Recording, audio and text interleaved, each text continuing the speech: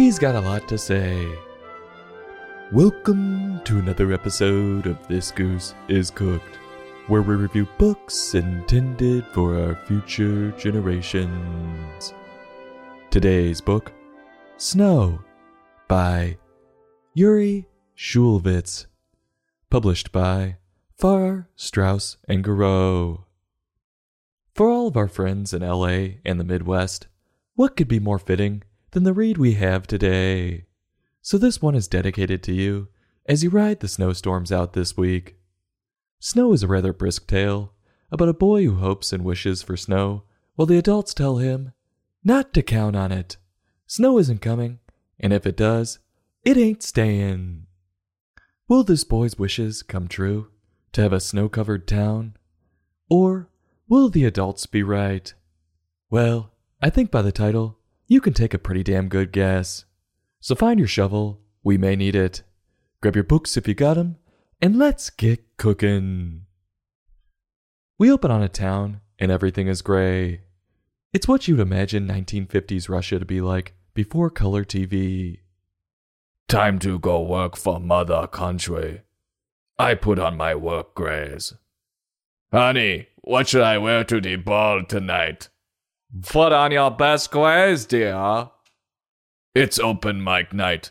I've got some jokes that are really going to kill, but I need an outfit to match.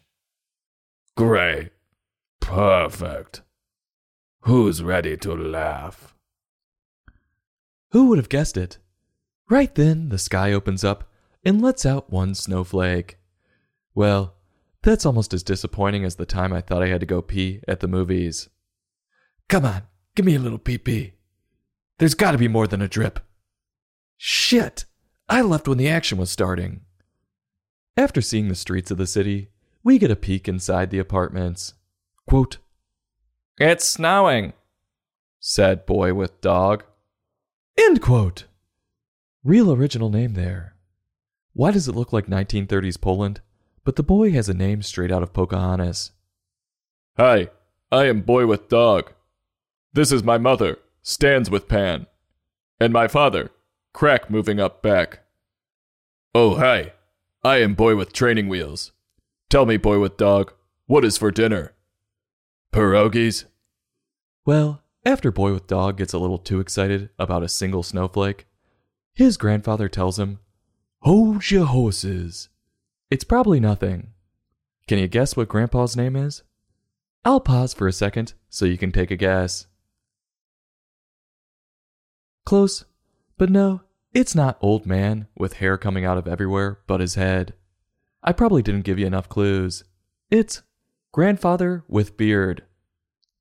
Oh, no way! It's really coming down now.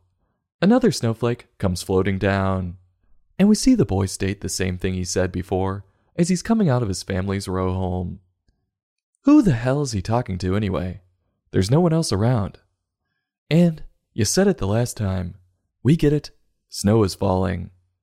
This feels like when you get in an argument with the drunk guy at the bar about quarterback stats, and he just keeps repeating the same point that has absolutely no bearing on the argument. But Brady leads in almost every career statistical category, and is a 7-time Super Bowl champion. Yeah, but Mahomes has that X factor. You know what I'm saying? No, I don't. He has that X factor. He can just put a zing on the ball to his receivers. It's that X factor. Yeah, I heard you the first time, and it might just be the dumbest thing I've ever heard. Anyway, back to the boy. A big suspicious-looking man walks by. Quote, it's nothing, said man with hat. End quote. If it's really nothing, then why are you so bundled up with your hands tucked into your pockets and shivering? You aren't fooling anyone. More snow comes down, and the boy continues to repeat himself. And then an old woman finally concedes it is snowing, but the shit isn't gonna stick. Now that's every child who lived up north's worst nightmare. We're getting a foot of snow! Yes! Don't think you're missing school tomorrow. It's supposed to melt. Damn it! And it turns out the old lady is right. At least for now. Let's just hope it keeps snowing. But now we get something strange from both the radio and TV. Both say it's not going to snow when it already is. Boy, if this isn't accurate, I don't know what is. When has the news been accurate? Whether it be for the weather? Clear skies all week. Well, I hope you're prepared for a hurricane, 'cause it's here. Or reporting on East Palestine, Ohio. Chemicals schmimicals. It's safe to drink the water. You look sick. You might want to get that checked out. Yuri doubles down on this point with a little rant saying the news doesn't have any bearing on the snow, 'cause it's gonna do what it wants to do. Ain't that the truth? This guy was way ahead of his time. The snow really starts to come down, and it's piling up now, making everyone but the boy look like a damn fool. The whole town is covered, and it seems as though everyone's enjoying it, except for the guy who still has to go to work and is using his credit card to scrape the ice off his car. We get to the point now where I think there's something seriously wrong with this boy. And I feel bad for poking at him a bit, because he repeats the same line again. He must not know how to say anything else, and he communicates through the tone in which he says it. It's snowing. It's snowing. It's snowing. Unfortunately, it's a book, so I'm not picking it up. The boy's joy spreads to fictional characters, and he must not have anyone else to play with besides himself and his dog, which is also sad. But I guess if he's that limited in what he says, it would be rather hard for him to hold a conversation. So he passes a bookstore with characters on the sign out front, and they all come to life and join in playing with the boy. Mother Goose, her pet goose, and Humpty Dumpty. He better hope they salted the sidewalks. Apparently no one seems to care that this boy is playing in the middle of the streets. But maybe I don't have all the facts, and the city is shut down, because every building is even covered in snow now. And the story ends on the boy looking up at the sky with his arms up, and he shouts half of what he's been repeating.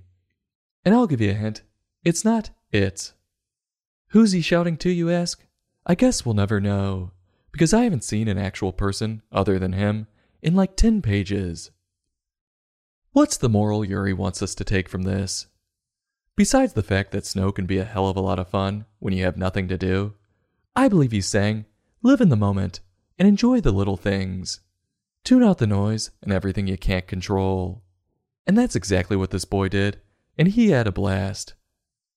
So what do I think of Yuri's work? Well, the writing was rather basic. I thought the names for each character was honestly kind of dumb, but maybe someone would find them fun. For as basic as the writing was, I'm glad it was quick, and he was still able to get every point he wanted across, which was a feat. And I believe he was able to accomplish this through his pictures. They were able to show the boy's hopes and then his joy, and it made the reader want to join in with the boy. His pictures won a Caldecott honor for a reason. The characters were silly, and I could look at them all day. The only thing I'm confused about, though, was his need to bring in fictional characters off the store sign. It was weird and lasted way too long. Why not bring in the adults and let them enjoy the snow with the boy? In my own opinion, that would have worked better. But whatever. It was still highly entertaining, and I could read this one over and over again. And after yesterday's long-winded read, I needed this. If you're stuck in a snowstorm with someone you don't like and need a pick-me-up, give this one a read. It's a good reminder that it could be worse, and you could be stuck with this boy. So on a scale from 1 to 5, I'm giving this book a 3.7. I'll have a heapin' helpin' and go back for several more servings, because I need to warm my bones. This goose is cooked. Join us next time for another in-depth book review.